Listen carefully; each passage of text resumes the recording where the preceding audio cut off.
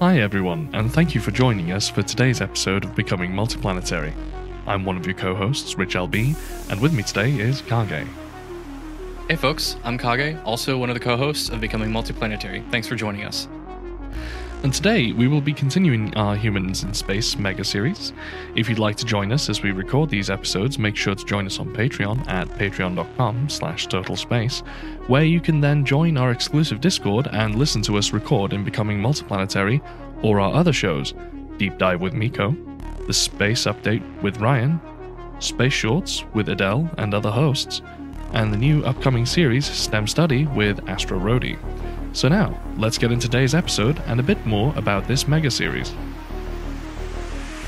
So, this is the sixth part of our 7-part epic collaboration between Total Space's Becoming Multiplanetary with Rich LB and myself, Kage, and To the Future with Jiswan and Sebastian. In this series, titled Humans in Space, Total Space and To the Future are exploring the past, present, and future of humanity reaching for the stars to ultimately become a multiplanetary species, with every other episode on one channel or the other. You can find all the episodes in a playlist we've put together, which is linked in the description below. The series started with To the Future reviewing the Pioneers, the first humans in space, and the often perilous journey to get there. Vostok, Soyuz, Mercury, Gemini, literally strapping people to modified intercontinental ballistic missiles in an attempt to reach orbit. Then we jumped in with the Travelers, the race to the moon. Lunex, the Soviet crewed lunar programs, Sea Dragon, aka the Big Chungus rocket, and finally Apollo, placing humanity's first footprints on another planetary body. To the Future then took us through surviving in space, exploring the age of the space stations, Skylab, Salyut, Mir, Tiangong, and finally the International Space Station, where humans learned how to live and cope for long durations with the effects of microgravity. Next was us again, with the current generation. We explored the past decade or so with the Space Shuttle program, Soyuz, and the buildup of NASA's Commercial Crew program. We also explored where we are today and where we're headed within the next decade with Crew Dragon, Starship, Starliner, SLS, and the Orion capsule, and many other exciting programs expected to happen within the next 10 years. Then To the Future resumed with Mars Colony 1, a glimpse of what the future would most likely look like as humanity heads for Mars. Sebastian walked us through both the risks and the rewards of not only sending a fleet of starships, but what it would really take for us to survive there long term, including using the Martian regolith to shield our frail bodies from the unforgiving effects of solar and cosmic radiation, and how we can perform in situ resource utilization to give the first brave men and women on Mars the best chance for success, which sets us up nicely for today's episode, Inhabiting Our Solar System. Today, we'll talk to you about the distant future where humanity will have no choice but to find ways to survive on other planetary bodies, and why. So let's begin with the why. Why Ganymede and Titan? Or even, why spread humanity across the solar system in the first place?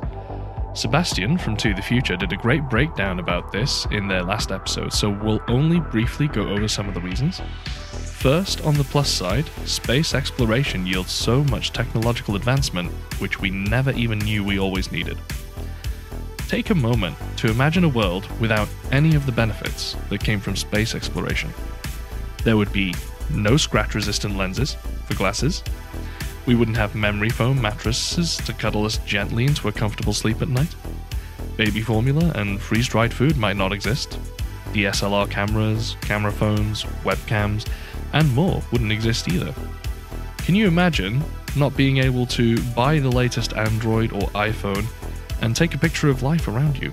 Or wireless headphones and other similar forms of wireless technology, even mobile computing like laptops and tablets. Those are thanks to developments in space technology. There would probably be no LEDs, meaning no fancy RGB in computer cases, no flat screen monitors and TVs, no energy saving bulbs, and a whole lot more. Athletic shoes probably wouldn't exist as we know them today, nor would modern forms of landmine removal. Yeah, really. Dustbusters might also not exist, so being able to keep parts of your home tidy without using those awful handheld dusters would be much more difficult. Homes would most likely still be insulated with wads of old newspaper rather than today's modernized aluminized polyesters. Firefighters wouldn't have the jaws of life to perform life-saving extraction procedures. CAT scans and other forms of radiography might not even exist. Foil blankets, which are often used to save people suffering from hypothermia, wouldn't exist. Water purification systems, which have saved countless lives to provide potable drinking water, might not exist as we know them now. We probably wouldn't have ear thermometers, the infrared ones, which have been crucial for the medical industry, especially lately during this pandemic. Or a big one, GPS. Imagine not having the system that yells at you to turn left now, and needing to rely once again on huge fold-out maps. The list goes on and on and on. But those are just the technological advancements. There are other, let's call them, less optimistic reasons for humans to become a multiplanetary species. The usual reasons are there: having a backup plan for humanity in the event of an asteroid impact or a massive solar coronal mass ejection that strips away much of the atmosphere. But these are pretty well known by now. The reason that doesn't get talked about that much is also one that far, far too many people willfully refuse to acknowledge is even real. Human-caused climate change. Now, let's be uncomfortably honest for a moment. Not only is human-caused climate change absolutely real, but we're far past too many points of return at this point. Even if all carbon and methane emissions worldwide were completely stopped all at once, it still wouldn't be enough. Within this century alone, unthinkable effects will continue to occur as a result. Indeed, they already are. Winters are getting colder, summers are getting hotter, floods, droughts, and wildfires are all getting worse, and potable water is quickly becoming a scarce resource. There are many attempts to combat this and to try and make us carbon negative. The Paris Accords, for example, Elon Musk's $100 million X Prize for carbon removal, and many more. But if recent history and politics have shown anything, it's that these simply will not be anywhere near enough. The Fermi paradox speaks of a great filter as a possible cause for never being contacted by other intelligent species, and human-caused climate change may indeed become our own great filter. If humanity does not find a way to survive off Earth and not be dependent on her resources, the human race, as we know it, could very well end. This is the uncomfortable dark truth of humanity becoming multiplanetary. In order for our species to survive, we must find a viable alternative to this planet we call home. The Moon and Mars are great stepping stones, but they will not be the panacea to this problem. We require resources for survival that simply cannot be found or manufactured from either of these two planetary bodies. They provide a great means to practice, learn, and adapt, but humanity must reach further. Whereas the Moon and Mars are sprints, what we really need is a way to win the marathon. Places like Ganymede and Titan present serious opportunities to give us the ability to win that marathon. The in-situ resource utilization opportunities on those two moons alone create so many possibilities for humanity to survive and thrive in our solar system without the need to rely on Earth's resources nearly as much. And space agencies like NASA and the European Space Agency, ESA, are already well aware of this. Back in 2004, the Huygens probe, named after Dutch astronomer Christian Huygens, who discovered Titan in 1655, landed on the surface of Titan on January 14, 2005. During its parachute descent and landing, Huygens took several photographs and performed spectral radiometric readings of the atmosphere and surface. But that wasn't all. Huygens even had an onboard microphone and recorded its descent throh the atmosphere. Listen to what the atmospheric entry of Saturn's moons sounded like.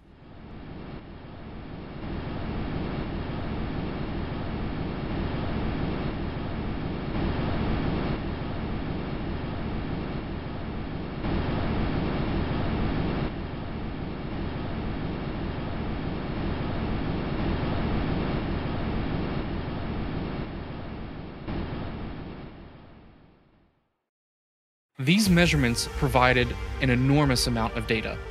So much so that NASA has decided to return to the icy surface of Saturn's moon.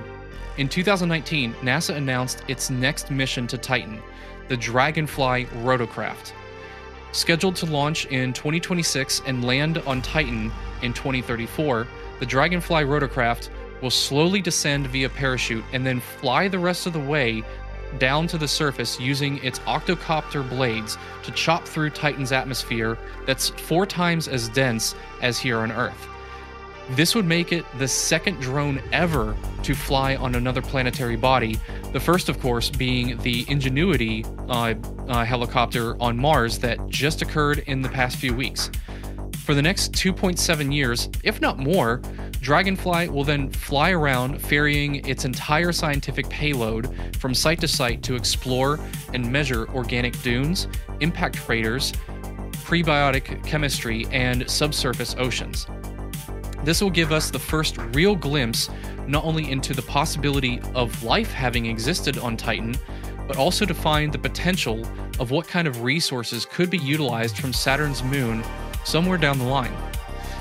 This all sounds very exciting, but reaching Ganymede and Titan and extracting their precious resources, especially with humans as part of that equation, certainly will not come easy and present several major challenges. We've broken these down into 4 major categorical risks and how we can overcome them. The first major risk is the ability to fast travel. Think about it for a minute. If you were standing on one end of a hallway and your loved one was on the other end, but between you is a fire, you wouldn't leisurely stroll through the fire, you would look to clear past the flames as quickly as humanly possible. Morbid analogies aside, the same principle can be applied to traveling through cosmic radiation. By traveling to your destination quickly, you can reduce your exposure time to damaging radiation and the effects of zero gravity on the body, therefore mitigating exposure and atrophy through the control of a temporal factor via an increase in velocity. Run fast through the fire. Great. Now, how do we do that though? One of the options that we could look at is nuclear thermal propulsion, or simply NTP for short. Many content creators have already made really good videos on what exactly NTP is already, and we'll link to one from Amy Shearer Title in the description. So, whilst we won't go too much into detail here, we will take a couple of key points away from this. NTP is not a new concept. We already had designed and built nuclear-powered rockets in the past with the NERVA program back in the late 1960s and early 1970s. NERVA, short for Nuclear Engine for Rocket Vehicle Application, was essentially an exposed nuclear reactor core that could use a fraction of the fuel of a classical chemical engine. NERVA rockets are in many ways very similar to chemical engines, consisting of turbo pumps, a combustion chamber, throat and nozzle, and engine bell. Where they differ was that they used a monopropellant without any oxidizer, instead using uranium-235 in a fissile state with beryllium controls, where liquid hydrogen was pumped through and superheated to create immense amounts of thrust for very long durations. At its peak, the NERVA program was able to achieve incredible records: 90 minutes of burn time, 4,500 megawatts of thermal power, 250,000 pounds of thrust, which isn't a lot compared to chemical engines, but where they really stood out was that they had 850 seconds of specific impulse, twice that of any chemical rocket engine to date, and at a thrust-to-weight ratio of 3 to 4. Now, what exactly does this mean? Well, in essence, it means if you burn a traditional chemical rocket next to an NTP rocket, the latter, with the same amount of propellant as the traditional chemical rocket, would burn for exactly twice as long before running out. This then translates into extra time for thrust, which turns into faster travel times. The longer you can burn your engines, the faster you can go. There were plans in the late 1960s to fit a Nova engine to the third stage of the Saturn V to achieve a journey to Mars in as little as 3 months. And to reach Saturn and Titan? Only 3 years, as opposed to 7 years or longer with a typical chemical engine. The second major risk is power. As we go further out into the solar system, we lose more and more solar energy the further away we get from the sun. A study carried out by the Jet Propulsion Laboratory at NASA in 2007 attempted to increase the efficiency of photovoltaic panels so they would be able to operate at up to 10 astronomical units, or roughly 10 times the distance of Earth from the Sun, which puts us just beyond Saturn. Titan itself is about 9.5 astronomical units away from the Sun, just on the very edge of what the JPL study said was possible. And at that distance, it only receives about 1% of the solar energy that we receive here on Earth.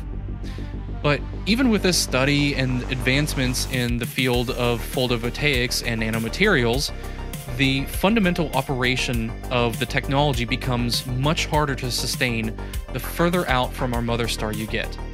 To put this into perspective, the 4 giant solar arrays on the International Space Station only generate anywhere between 84 to 120 kilowatts of power, enough to power an average of 40 homes, and that's only at 1 astronomical unit away. It took multiple space shuttle missions to bring those into orbit, and they're still nowhere close to the hundreds of kilowatts, perhaps megawatts, that it would likely be needed to survive so far away from Earth. Why megawatts, you may ask? Well, good question. Consider that the average surface temperature of Titan is a balmy negative 182 degrees Celsius, or negative 296 degrees Fahrenheit. Titan also has a somewhat thick atmosphere of mostly methane, so that will further sap thermal energy from the exterior of any ship on its surface. It will take a considerable amount of energy to ensure that all mechanical equipment, electronics, and especially humans are kept warm. Additionally, on the surface of Titan at these temperatures, the ice is so thick and dense, it's almost like bedrock, which means a lot more energy will be needed for drilling and liquid water extraction equipment. Then there are the processing facilities for that water, for energy, fuel, food production, the list goes on. All this quickly adds up to likely being in the megawatt range, which is generally in the range of what nuclear power plants here on Earth generate. Solar panels just won't work here. So what are the alternatives? This is where nuclear electric systems would come in. Nuclear electric generators are nothing new in space. Viking 1 and 2, the Mars Lander, Pioneer 10 and 11, the Apollo Lunar Surface Experiment Package, Voyager 1 and 2, Galileo, Cassini, Ulysses, New Horizons, even the Curiosity and Perseverance rovers all use radioisotope thermoelectric generators, or RTG for short. RTGs use arrays of thermocouples and semiconductive materials to convert the heat released by the decay of radioactive material into electricity using something called the Seebeck effect, named after the Baltic German physicist Thomas Johann Seebeck, who independently rediscovered it in 1821, although it was first discovered by Italian scientist Alessandro Volta in 1794. RTGs bring a lot of benefits, the first of which being that it can be fueled using byproducts of a nuclear thermal propulsion engine, for example, extracting strontium-90 from the fissile product yield of uranium-235 used in an NTP engine. Other benefits of RTGs are that they are rather small and lightweight while yielding a fairly decent amount of power for quite a long time relative to their size. For example, the RTG on the Perseverance rover is 64 by 66 centimeters, or 25 by 26 inches, weighs 45 kilograms, or 99 pounds, and yields about 110 watts at its peak, which will slowly degrade over the course of about a decade, as shown by the Curiosity rover, which shares the same power system. But that last part is also a major problem. Only 110 watts for something about the size of a mini fridge. This is about 4 orders of magnitude smaller in power delivery than what a Titan outpost would likely need. If the power output of an RTG scales linearly with its size, then that means we would need an RTG that's about 42 square kilometers in size. Nice number, by the way. Instead, what Titan or Ganymede outposts may need is a full-scale nuclear power plant like what we'd find here on Earth. Perhaps even a molten salt reactor. But I digress. Maybe an RTG isn't what would work well for primary power sources on Titan or Ganymede, but it could have another important application, that being ion thrusters. Ion thrusters are already actively being used on technology today, like the Starlink constellation for station keeping thrust. By using an RTG to create electricity, you can then use said electricity to power this drive and create small amounts of thrust, but thrust that lasts for a very, very long time. Using this nuclear approach will allow us to not have to rely on our parent star, and that is what will unlock the doors for us to reach the outer edges of our solar system and beyond. Uranus, Neptune, and beyond that, well, we'll let Zhishuan and Sebastian tell you all about that in their next episode in this series.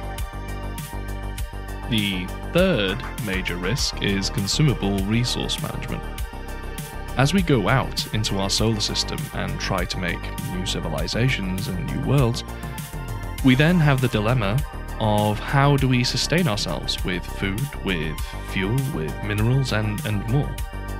If we are one of the first humans to land on Ganymede or Titan, we cannot realistically nor sustainably rely on Earth for all our resources that we need on a long-term arrangement. However, the beauty of Titan and Ganymede is that they have several sibling moons which can also be harvested for very little delta V usage. This brings us neatly to ISRU, or In Situ Resource Utilization. Once we get to these destinations, ideally we would have sent probes to analyze the average composition of the rocks and soil in order to determine potential concentrations of natural resources which can be used in the production of a Frontier Pathfinder outpost. On Titan, there are several naturally occurring resources both within the atmosphere and also in the form of various ice deposits. Lakes and seas of methane and ethane hydrocarbons also exist on the surface of Titan, and even clouds have been spotted in the atmosphere too, which shows that Titan also has its own active hydrological system. The kicker being that this entire system is based on hydrocarbons. So, what can we do here? We already have methods for extracting hydrocarbons from a liquid medium through the process of fractional distillation, giving us a foundation to work from. Ice mining will most assuredly be a commonplace industry by this time, and can also provide basic resources that can be transported between outposts. The ice can also be used to create breathable oxygen and potable water, which would help sustain the first outpost pathfinders, paving the way for the rest to follow. Lastly, one resource that Titan can provide in spades is that of scientific research. By sending scientists to Titan, we would gain really deep insights into its hydrocarbon rain cycle and also biotic chemistry unique to this place, not to mention the scientific and technological discoveries that could stem from such research. Ganymede would also mostly have the same major trades and industries as Titan would. However, Ganymede does not have the naturally occurring hydrological system that Titan does, due to its comparable lack of atmosphere. So, let's take a quick look at what we have on Ganymede. The composition of the surface of Ganymede is roughly equal parts silicate rock and water. With a silicate rock, if we can extract silica from it, we can make silicone, and in turn, microprocessors. Also, Windows. No, not the operating system, we means the ones you can look through in your home. If you also include methods of refinement along with some other substances, we can make artificial silicate compounds such as Portland cement, ceramics, and water glass. As for the water, this would most likely be in the form of water ice, which could also be mined similarly to Titan's methods and would also become a major trade and export industry. So as we can see, in situ resource utilization on both outposts would be required in order to sustain us out in the outer planets of the solar system, and from this, a booming trade industry would be born with ice haulers and asteroid miners or rock hoppers not too dissimilar from the Beltalauda Baratna of The Expanse. Speaking of the Belters, this brings us neatly to our last challenge, and that is the long-term effects of human bodies in zero-G or micro-G environments. This fourth and final major risk is also the most difficult one to overcome when it comes to humans in space. As humanity sets out into space, we need to confront one harsh, cold truth. Humanity did not come designed out of the box to survive in space. The only way that we can really travel through it is to encapsulate ourselves in a box which contains a piece of the conditions that we live in. If that bubble bursts in any way, well, that's it.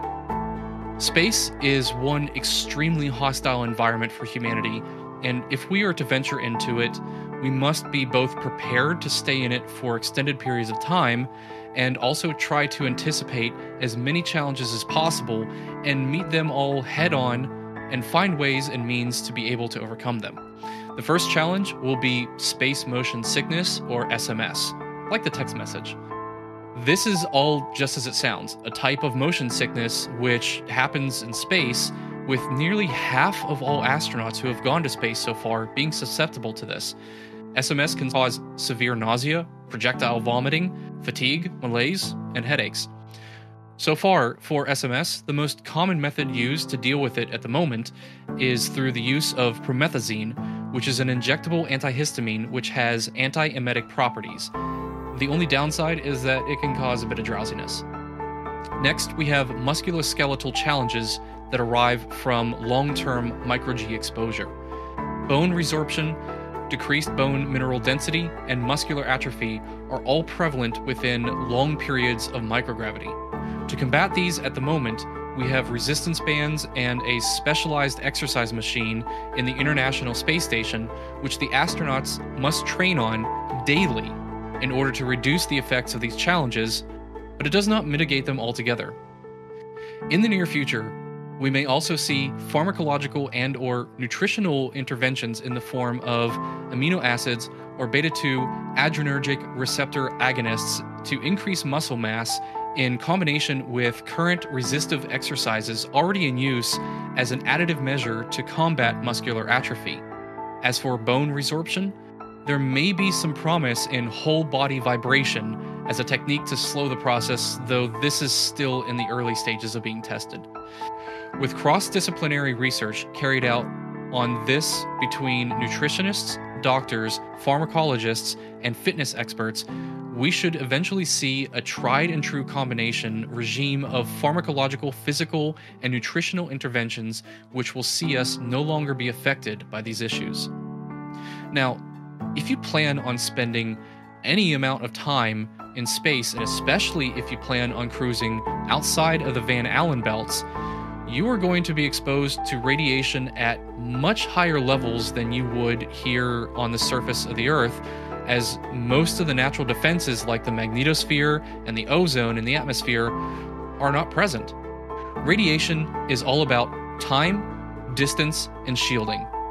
Reduce the amount of time you are exposed as much as you can, keep yourself as far away from the source as possible, and shield yourself from that which you cannot avoid. We touched earlier on how we can use an alternative propulsion method to speed up travel times to reduce our exposure time. In terms of keeping yourself as far away as possible from the source of radiation, well, that's a little bit more difficult to do when you're kind of surrounded by it everywhere. So this brings us neatly to shielding ourselves from that which we cannot avoid. One of the best insulators from cosmic radiation is actually water. By having a layer of water in your spacecraft's hull, first of all, any alpha particles won't penetrate your skin, but secondly, beta particles would be stopped in their tracks entirely, gamma radiation gets diffused, and also water even has the potential to diffuse charged particles. A more futuristic approach has already been proposed in a white paper where you might be able to generate a self-contained magnetic field on a ship. We'll provide a link to the paper in the description.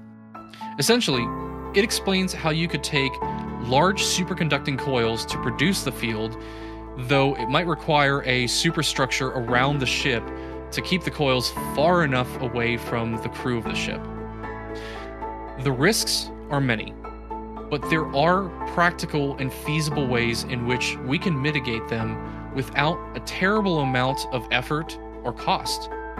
Although many of these require simply throwing a lot of mass at the problem, which is indeed a challenge, but not one that cannot be overcome, especially as larger and larger ships are being developed that can carry over 100 tons or more to orbit. But enough about the risks.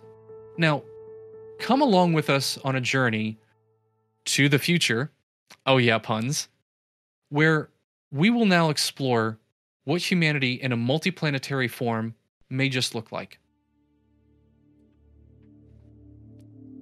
The year is 2269. Humanity is now a multiplanetary species, living in permanent bases and space stations, orbiting and inhabiting the Moon, Mars, and beyond. While this sounds like a utopia, it was a horrifying journey to get here, bringing humanity to the brink of extinction in the process. In the mid-21st century, the effects of human-caused climate change could no longer be ignored or denied by the willfully ignorant. The 40% of the human population of Earth that lived within 100 kilometers of coastal regions became displaced as ocean levels rose and extreme natural disasters reshaped huge portions of Mother Earth. After coming so close to extinction, the human race finally united on a global scale to take action in a desperate attempt to save itself. Governments united and began investing huge sums of money into ensuring humanity could survive even if the Earth it knew for 10,000 years could no longer sustain it. Here we find a passenger ready to take a long journey to meet their family in the outer reaches of the solar system. Let's call her Sarah. Boarding a massive ship that bears the faintest resemblance of SpaceX starships from 2 centuries ago, Sarah blasts off in one of the 420 or so flights per day that bring people from Earth to space and back. Orbiting the Earth, Sarah sees the first hallmarks of humans living permanently off Earth. Dozens of enormous space stations, giant rotating tubes creating an artificial gravity effect through centrifugal force that provide the first pit stop on her journey off-world and into the deepest reaches of our solar system. After docking with one of the stations and collecting her luggage, she makes her way to her next ship. From here, the next stop is another equally massive space station orbiting the Moon.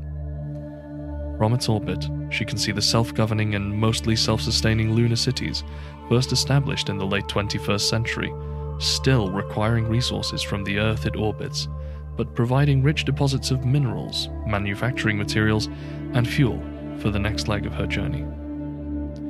Sarah makes her way to the next ship, a taxi vessel that would rapidly accelerate to one of the many Aldrin Cycler Castle ships, running constant loops from Earth to Mars and back, themselves powered by nuclear thermal propulsion engines to ferry passengers at incredible speeds. Like the space stations orbiting Earth and the Moon, the cyclers are giant spinning tubes to provide a modest amount of centrifugal gravity for the journey, and are surrounded by liquid water to shield passengers from radiation along the way. During the journey, Sarah enjoys some of the many amenities offered, much like the Gateway Foundation hotels from a couple of centuries before. A luxury pool, entertainment halls, deeply immersive full-body virtual reality, and much more. She meets her first Homo Stella she's ever encountered, a new species of human that has evolved to survive in space. She's never met one before. After all, they cannot survive the crushing gravity on Earth. His name is Joachim, a crew member of Aldrin 7, born on the ship, and one of the several co-op owners of the vessel, inherited through his family's stay on board. He's a kind man, very tall and slender, with long arms and legs, and shows her around the ship. They promise to stay in touch via iMail, the interstellar replacement to email from 2 centuries ago.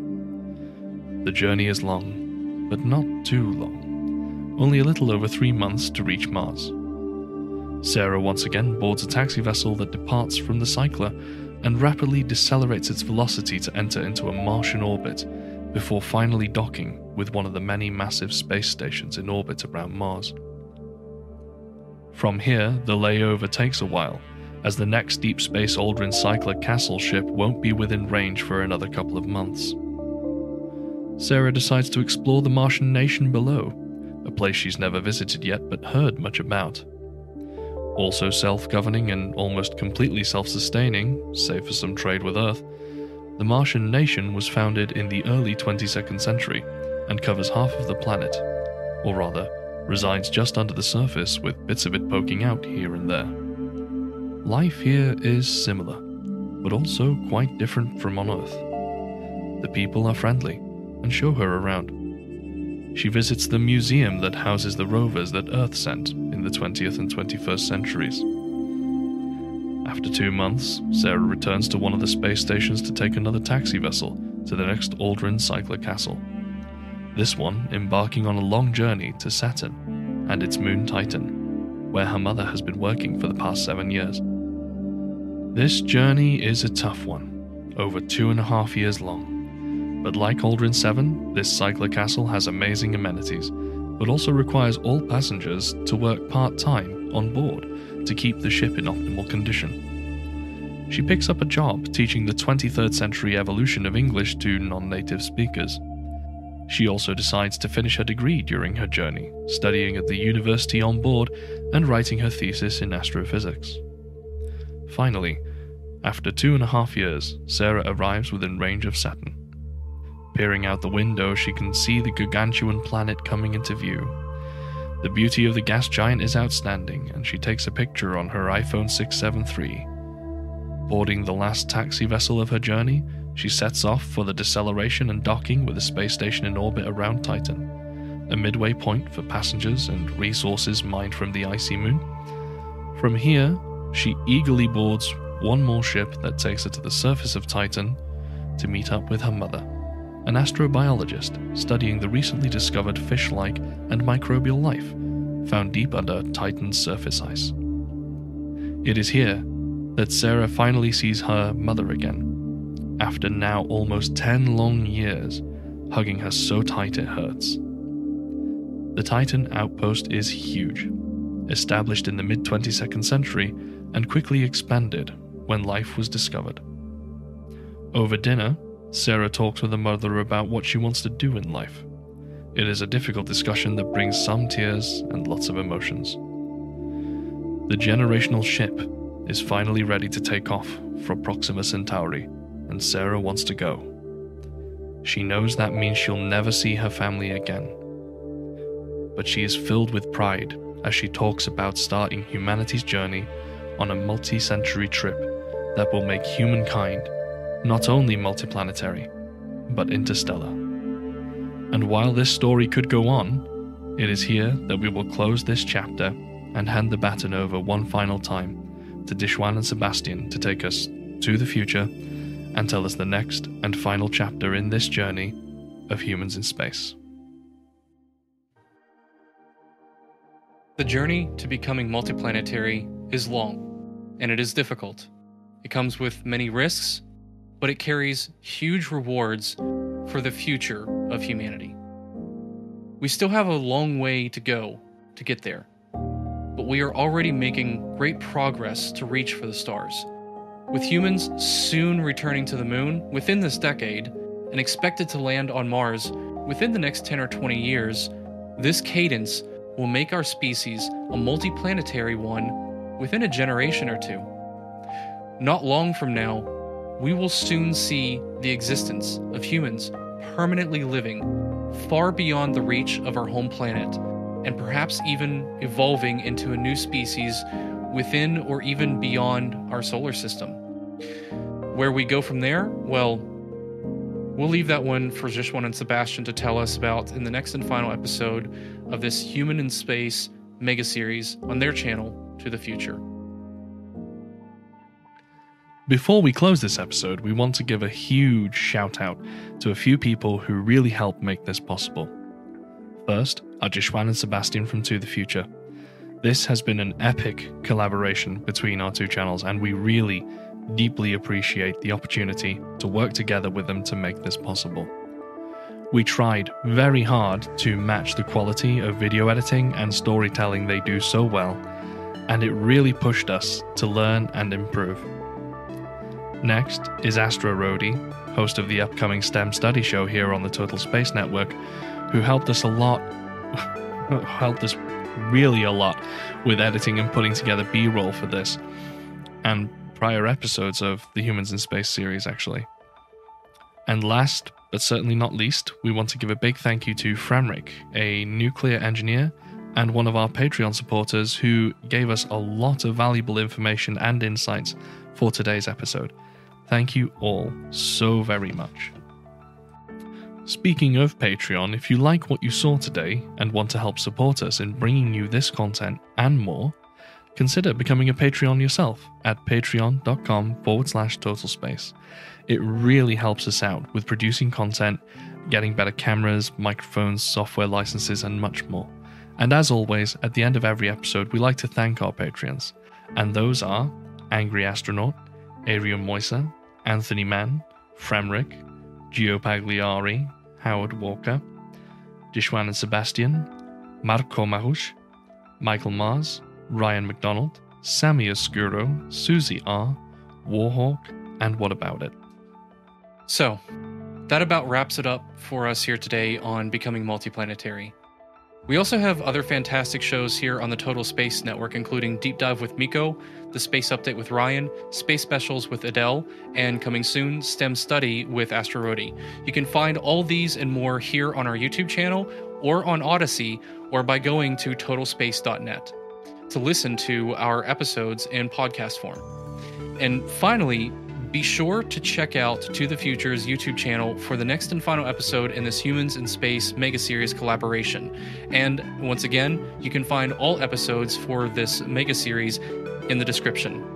Until next time, I've been Kage, one of your co-hosts for today's episode. And I've been Rich LB, also one of your co-hosts. Thank you all so much for joining us, and we'll see you in the next episode of Becoming Multiplanetary.